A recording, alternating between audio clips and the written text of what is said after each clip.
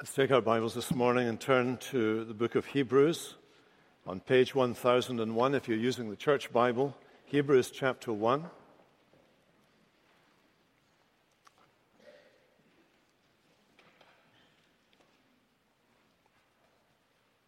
Reading at verse 1. Let's hear from Holy Scripture. Let's hear the Word of God. Long ago, at many times and in many ways, God spoke to our fathers by the prophets.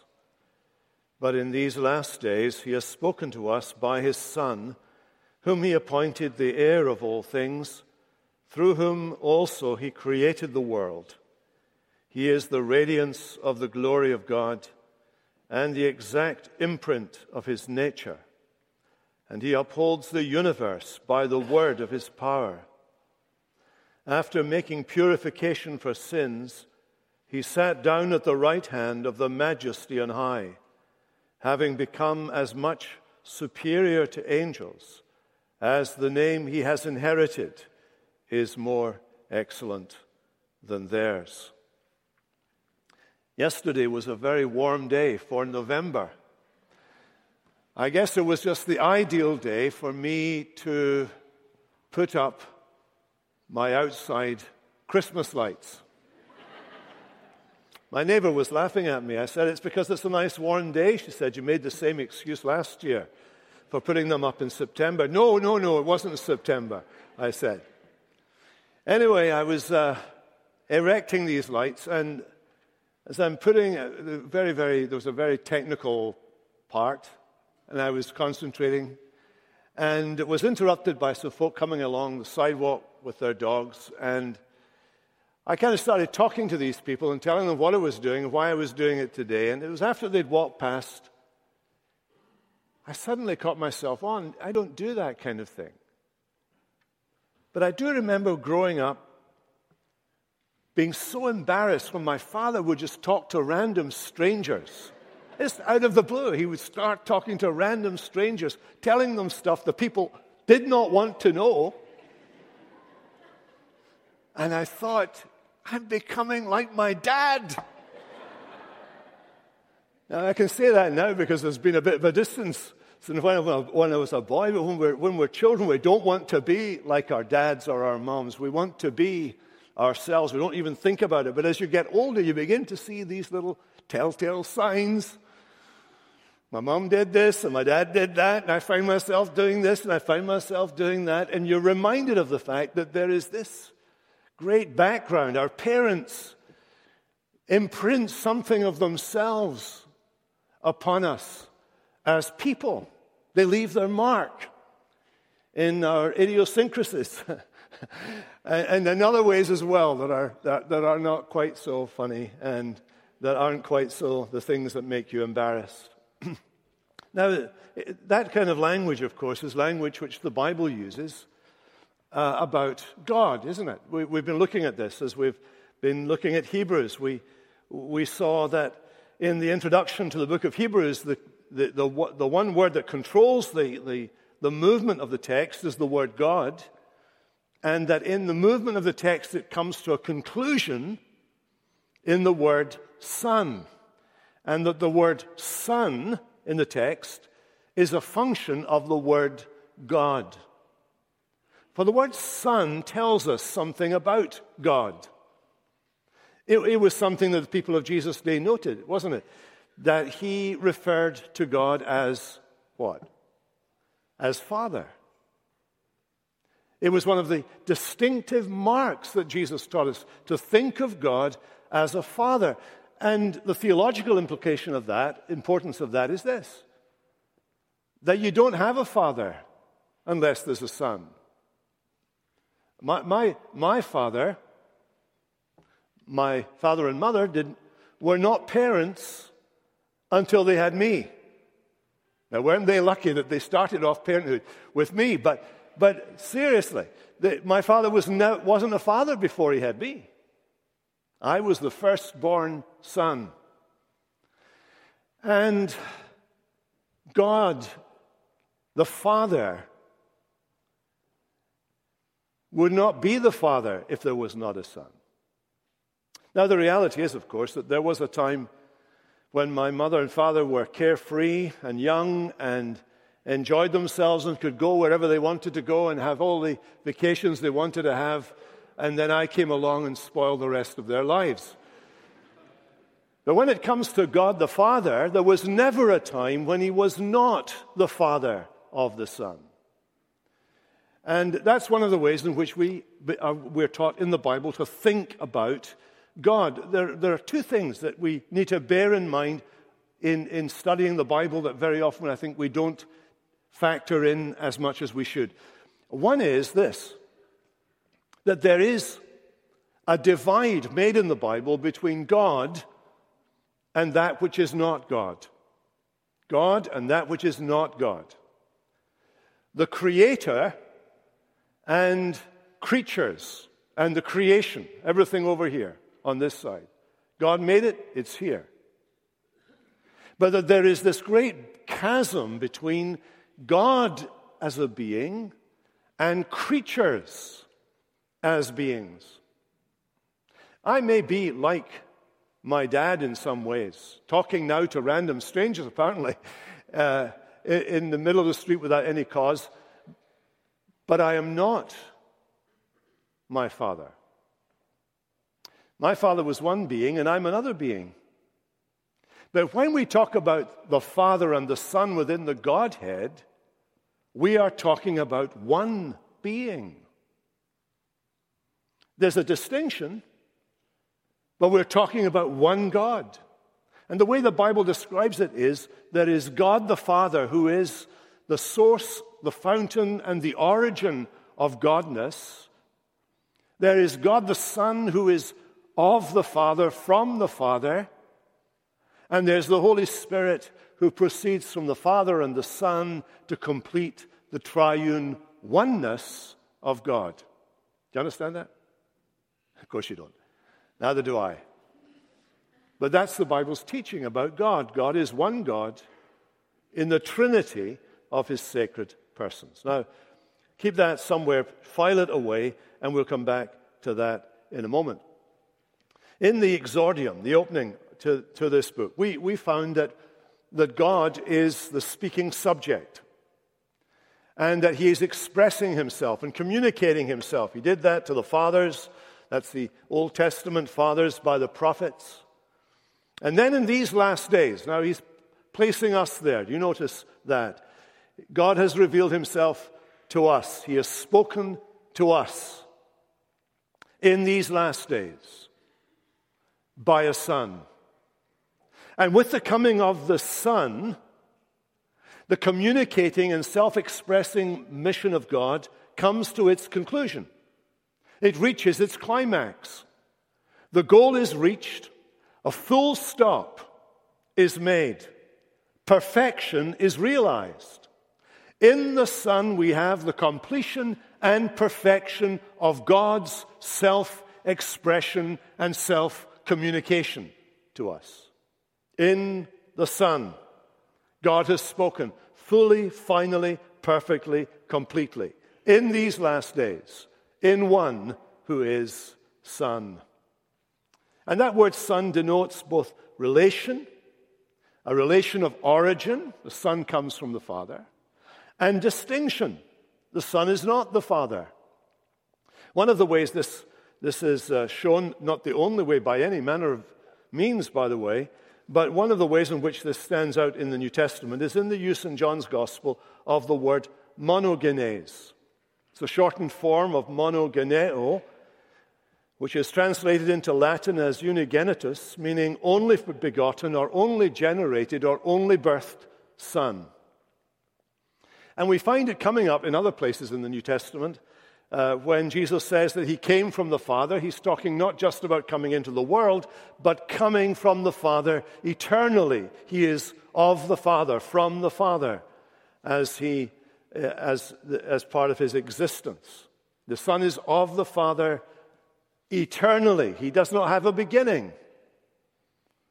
There was a time when I began, conceived in my mother's womb and then born in Glasgow. But there was never a time when the Son became. He was always birthed, begotten, from the Father. He always came from the Father. He is eternally God. There was never a time when God the Son was an inferior or a junior. He came fully God. In him all the fullness of the Godhead is pleased to dwell. He's eternally, John says, face to face with God.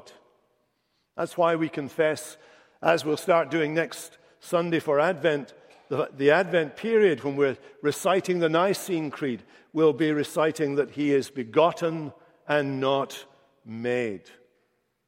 So, here's the thing. Creatures beget creatures. You get married and you have children, they will be creatures like you. God begets God. So when we read of the Son, we're thinking of God. Now, this is now teased out for us. That's all the stuff I've covered in the last few weeks. Let's get down to the text for this morning, because now it's going to be expounded and enlarged upon.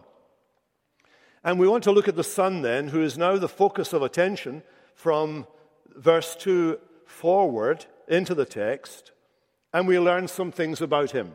We learn some qualities about the Son. Let's look at them. First of all, the Son is the heir of all things. The Son is the heir of all things. To be the heir in a royal context is to have the rule over everything.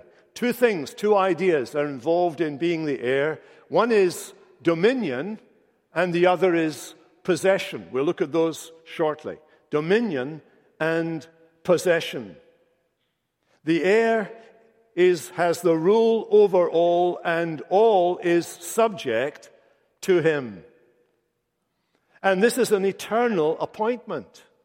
He appointed the heir of all things. You go to Psalm 2, and there in Psalm 2, you overhear a conversation deep in eternity past, where the Father says to his Son, "Today I have begotten you." And then he says to the Son, concerning what comes in the future, "Ask of me, and I will give you the nations for your inheritance." He is the heir of all things. One theologian puts it like this: the Son's appointment is not an event in time between God and a creature. Rather, it's the enactment of what it means for the Son to be the eternal Son of God, God of God. Now, this is not something new in the Bible. If you go back, for example, to the book of Proverbs in chapter 8, you don't have to look it up, you can look it up later on, chapter 8, verse 22, the writer of the Proverbs is speaking about the wisdom of God. In the New Testament, we're told that Jesus is the wisdom of God. Now listen to the language that wisdom speaks. The early church fathers read this, and they heard the voice of the Son of God speaking. "The Lord possessed me at the beginning of his work, the first of his acts of old. Ages ago I was set up at the first, before the beginning of the earth." So he's not the same as a created being. "When there were no depths, when there was nothing, I was brought forth. When there were no springs abounding with water, before the mountains had been shaped, I was brought forth. Before he'd made the earth with its fields, or the dust of the world, so that when he established the heavens, I was there. And when he drew a circle in the face of the deep, and made firm the skies above, and when he assigned the sea its limits, I was beside him as a master workman." Now you read all that, and what you discover as you read it is that the wisdom of God that is identified and personalized in the Bible and is identified in the New Testament as being the Son of God is possessed before everything else, is brought forth before everything else, is set up before everything else. And he is with God at creation, and he is active with God at creation, and he's involved in the work of creation. All of that comes from Proverbs chapter 8. In a couple of weeks, not very long now, it will be Christmas. Hence the lights going up yesterday, so that we can seamlessly transition on Thursday night from Thanksgiving to Christmas. But in Micah chapter 5, one of those great Christmas passages, here's what we read. But you, Bethlehem, Ephrathah, that's just identifying which Bethlehem. There were two Bethlehems. It's the city of David. But you, Bethlehem, Ephrathah, who are too little to be among the clans of Judah, from you shall come forth for me one who is to be ruler of Israel. So this one who's coming will come forth, that is, will have his beginning in Bethlehem, humanly speaking, okay? Who is coming forth, he's already come forth. Whose coming forth is from of old, from ancient times. He has come forth from the very being of God. He is the Son of God. He has the nature of God. He has the godness of God. And it's this one who has already come forth from God who will come forth from a woman's womb in Bethlehem, Ephrathah. In other words, all of this language is pointing us, isn't it, to what is known as the eternal, to the eternal generation or the eternal begetting of the Son of God. And we're told that he is heir of all things. That phrase, all things, is to be understood absolutely. In John 3:35, we're told this, the Father loves the Son and has given all things into his hand. In John 13, Jesus, knowing the Father had given all things into his hands and that he'd come from God and was going back to God. This eternal giving of all things implies dominion. In Colossians chapter 1, for by him all things were created in heaven and earth, visible and invisible, thrones, dominions, rulers, authorities, all things were created through him and for him. He has dominion. The monarchy belongs to the Son as well as to the Father. And possession. In Luke chapter 10, verse 22, Jesus says to the people of his day, all things have been handed over to me by my Father, and no one knows who the Son is except the Father, or who the Father is except the Son. He's distinguishing himself from creatures and is excluding himself, sanctifying himself, putting himself into the category of God. He is the heir of all things. And it's because as the heir of all things, he comes into the world and takes our humanity, that we, trusting in him, becoming connected to him by faith, we become, as believers, co-heirs with Christ of all things. So that men and women, believers, are heirs together of life in Christ Jesus. He is the heir of all things. Now, how appropriate is it that he should be the heir is answered by the next phrase. The Son is the creator of all things. Here's the answer. Through whom he created the world. The world is a particular category of the all things. All things cover all things in God and all things that are not God. Created reality, in other words.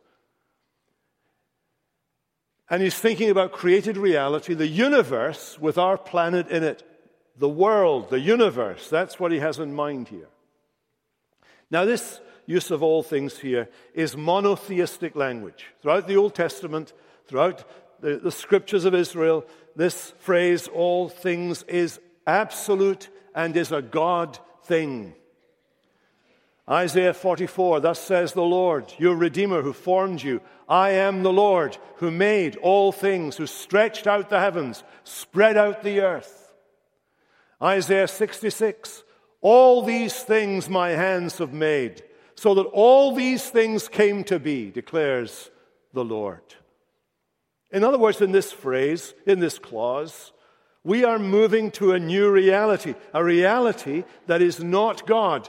That is, there's God and there's this new reality, this external work of God in making a universe, and in that universe making creatures, angels, people.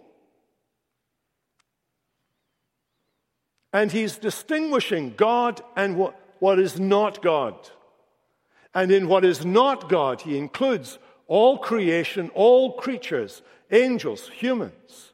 And he says they are all the work of the Son's hands. John chapter 1 verse 3, remember, all things were made through him, and without him was not anything made that was made. As creator, the Son is God doing God's will and God's work. And that means that he cannot be compared to any creature or creature reality, because the Son, by nature, is intrinsic to God's own eternal identity. Do you know these words from 1 Corinthians chapter 8, verse 6? That underline the inseparable operations and work of the Father and the Son. For us there is one God, the Father, from whom are all things, and for whom we exist. And one Lord, Jesus Christ, through whom all things are all things, and through whom we exist. We exist through this one who is the Son. We would have no existence apart from this one who is the Son. Now, isn't it amazing? Let's pause for a moment. Here's a little sidebar. Isn't it amazing that these words are being written perhaps about 15 years after the death of Jesus to the churches, after the shameful death by crucifixion, the execution of someone who's treated like a common criminal.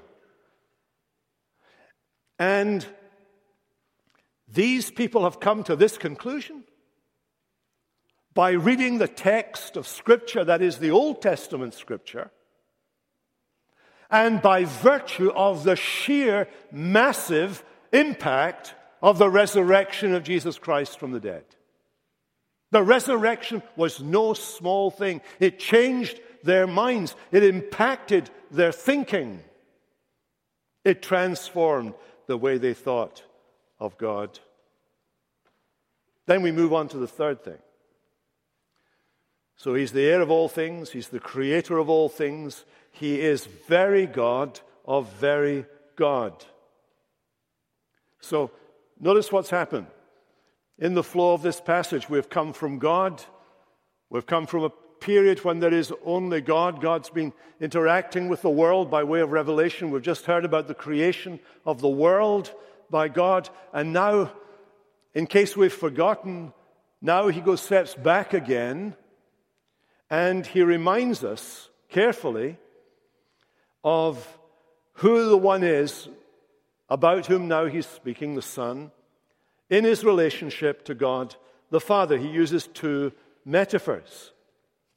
And these two metaphors state the Son's eternal relation to God in terms of his identity and power. Let's look at the two metaphors together. First of all, he says the Son is the radiance of the glory of God.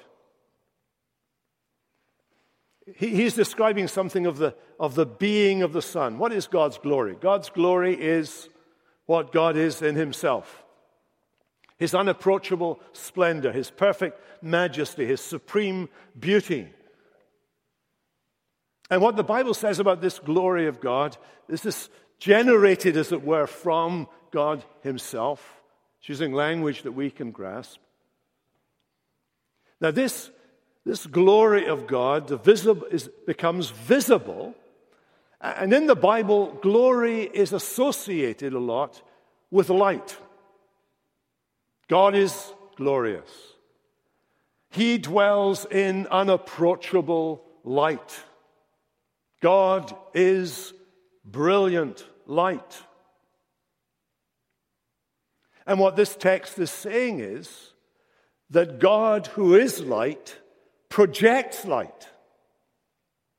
God is glorious, and his glory is radiant. God is light, and that light shines. And what the author is saying is, God in himself is light, but the shining of the light is the Son, S-O-N, the Son of God. And what he's arguing here is this: the Father is the source of light. The Son, we're told, is light in himself.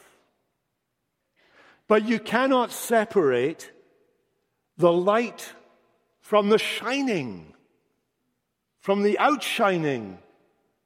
You can't do it. You can't say, well, I'm going to switch off the light and still have the outshining.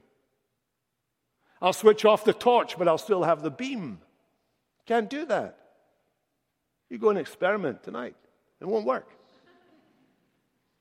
Because lights shine. And so what the illustration is teaching us this. Though you can distinguish between the light and the shining, they are one. That's what it's saying. The light and the shining are one. The beauty and the splendor is one. The glory and the effulgence of the glory is one. You notice he's not saying that the sun reflects the glory of God. He's not saying the sun is illuminated by the glory of God like a spotlight. No.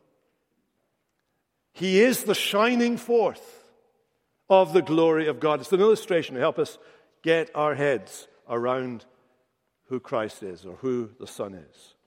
Basil, one of the church fathers, puts it like this: the radiance is always considered with the glory that is its source, the image with its prototype, and always the Son with the Father. One demands the other. Both are inseparably joined in name and nature. Origen, one of the early fathers, puts it like this: this is an everlasting begetting as brightness is begotten by the light. So what can we say about this image? Well, light and radiance of the light are identical, but they're not simply identical. They can be distinguished. But if you think about the radiance, the outshining, it invariably makes you think of its source, the light. And then if you want to investigate the light, the source, you cannot do that without following the outshining of the light and seeing its radiance. So what that's telling you is this: you cannot think of the Father without the Son. You can't think of the Son without the Father. Jesus is the radiance of God's glory. If you didn't get that, he gives you another illustration. The exact imprint of his being, of his nature, of his substance, of his essence. The exact imprint. It's as though the Son is a repetition of the Father, a representation of the Father. The Son and the Father share the same imprint of being. Now, you're looking lost. And so you should be. This is all above our pay grade. And even those who are experts on theology proper, as we call it, that is the study of the Trinity, those people invariably are regularly worshiping. You see, we need to say that there are things about God we don't understand. That was our first point right at the very beginning, about 6 weeks ago when we began. God is incomprehensible to us. And we can say what the Bible says about God, which is what we're doing this morning. These are things the Bible has said that we can say. But that doesn't mean because we say them that we understand them. How can that be? And here's the reason. We are creatures. We live in creaturely reality. We don't think like God. My ways are not your ways. Your ways are not my ways, says the Lord. His knowledge is too wonderful for us. It's too deep for us.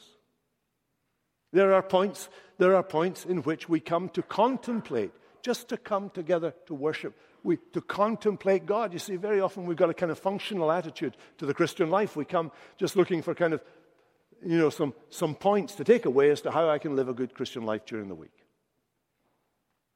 Do you know that becomes very wearing, very tiring, very fast?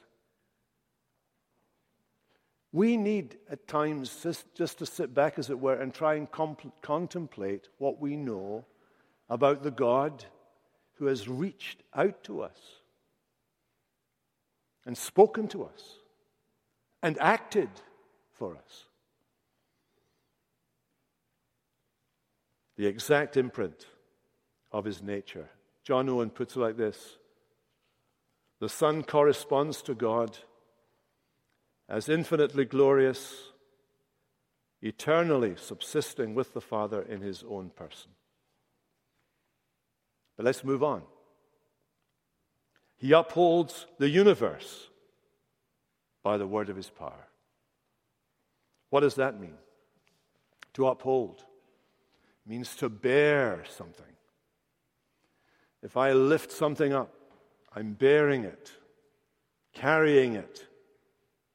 The Son bears, carries, sustains, preserves, maintains all of created reality.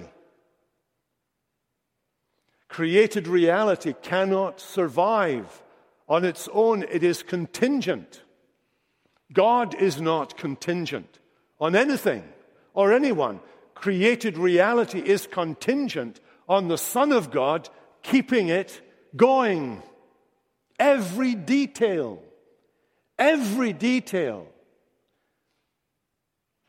of your blood supply and the synapses in your brain, every detail of who you are is being sustained every moment by the active power of the Son of God. That's what this text is telling us.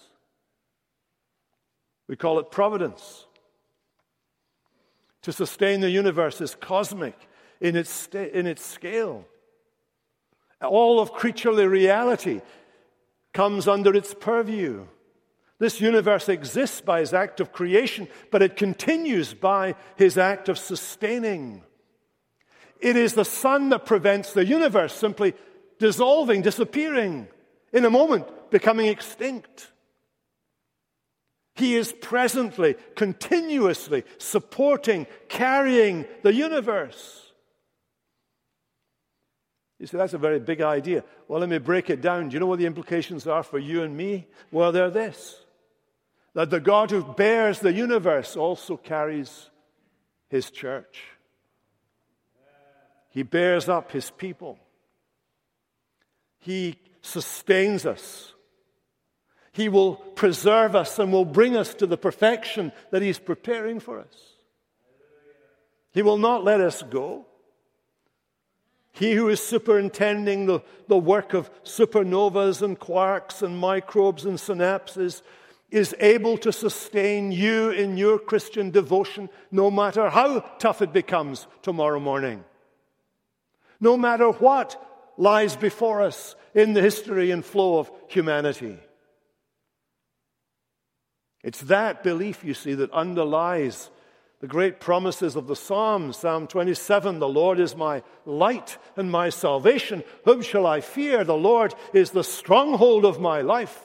Of whom shall I be afraid? He upholds all things by the word of his power.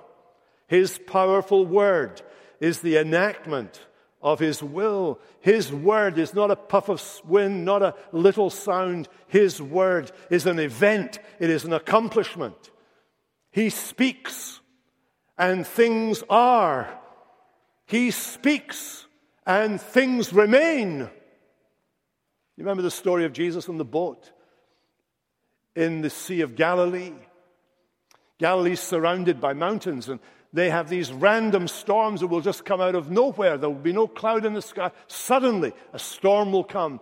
And there was a very bad storm, and the men who were in the boat with Jesus on that occasion were hardened fishermen. They were used to sailing on that sea, but they were terrified. This was a storm like no other storm. You remember what Jesus did in the midst of the storm. He got up and he spoke. He said to the winds, "Shut up." That's literally what it says. Be quiet.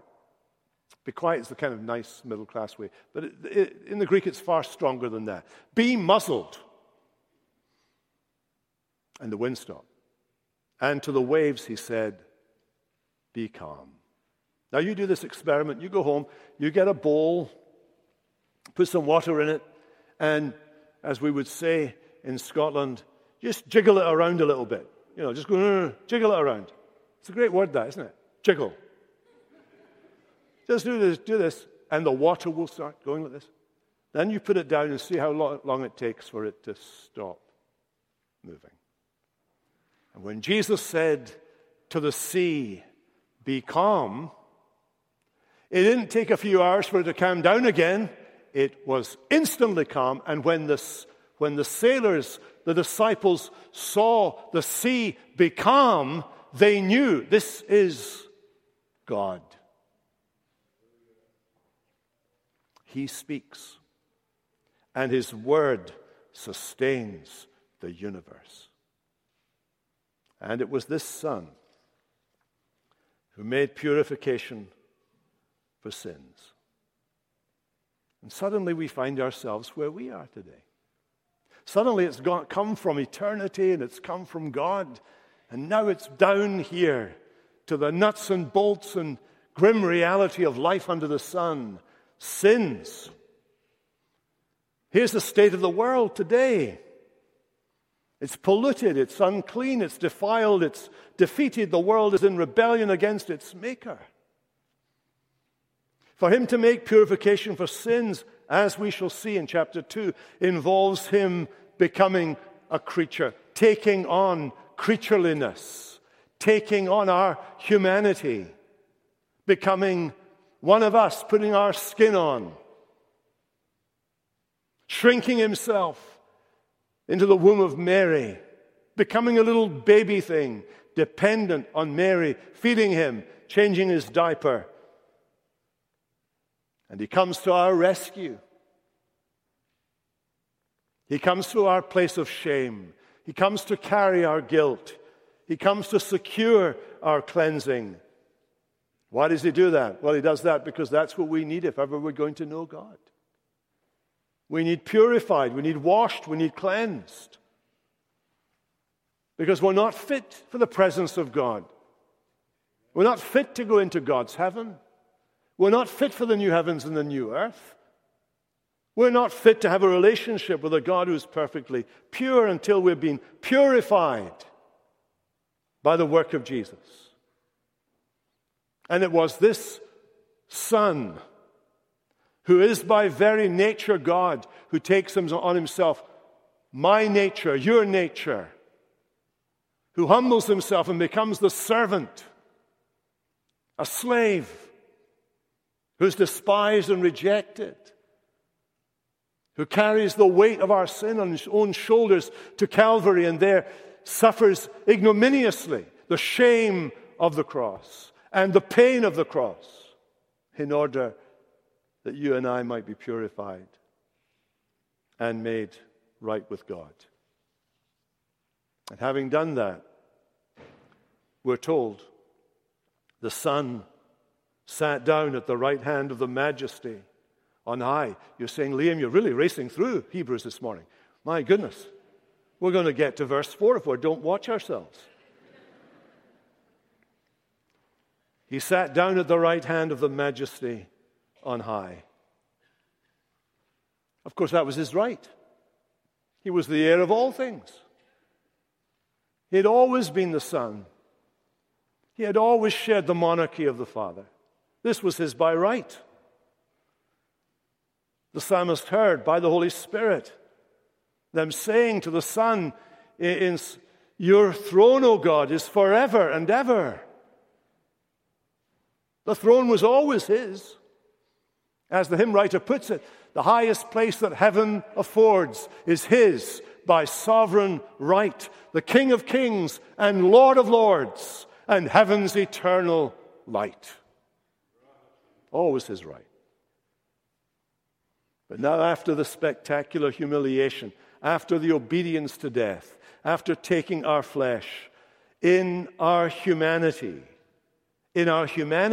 he earns the right not to have what was his alone now, but to take now our humanity, and in our humanity now, to sit at the right hand of God, of the Majesty on high. And lastly, verse 4. He has inherited a more excellent name. Verse 4 is a transitional verse. We're not going to spend any time on it this morning, except to pick out this last thing. What has he... We're taken back to the beginning again. The beginning was with the heir of all things.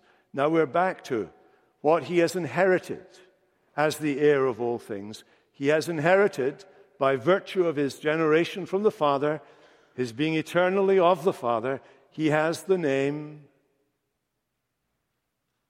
that is described here as excellent, literally incomparable. A name that bursts all bounds. A name that blows all minds. A name that we don't know. That we don't know.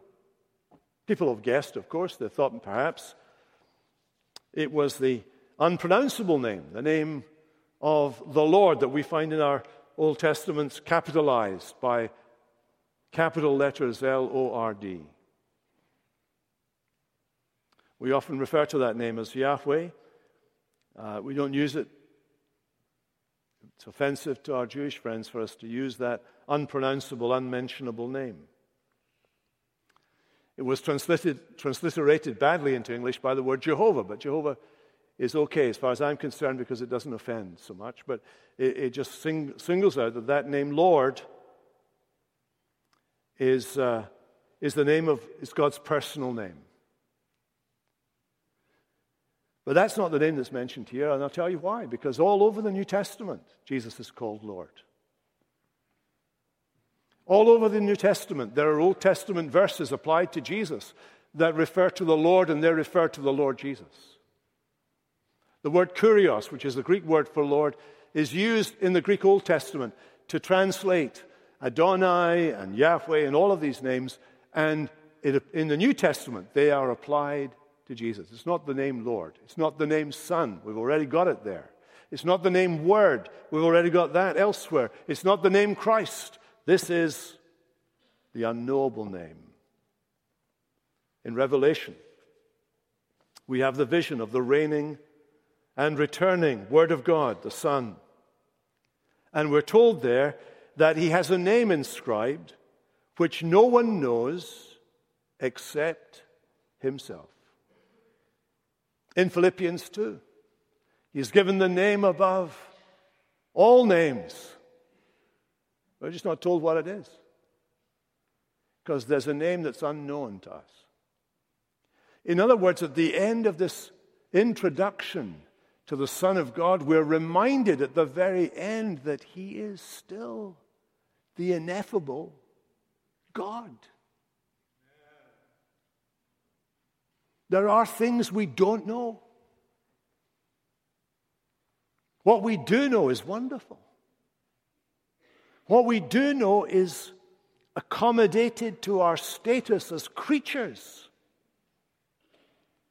But there is much mystery that leaves us wondering and worshiping this glorious Son, who for us and for our salvation deigned to enter our creaturely reality as a creature, as the man Christ Jesus, to bring us to God. That's the good news of the gospel.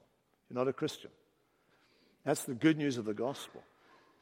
Does the teaching about God bend your mind? Well, so it should. If you could fit God into a couple of nice paragraphs, then he would not be God. We bow before the mystery and the majesty. And I commend to you Jesus Christ, the man Christ Jesus, whom God demonstrates, in whom God demonstrates his love for creatures like you and like me. Father God, thank you for your Son. Thank you for sending him. And thank you that in sending him, you demonstrated your love towards us. Pray that you would help us today to bow before you, to wonder at your majesty, and to be grateful ever for your salvation. We pray in Jesus' name. Amen.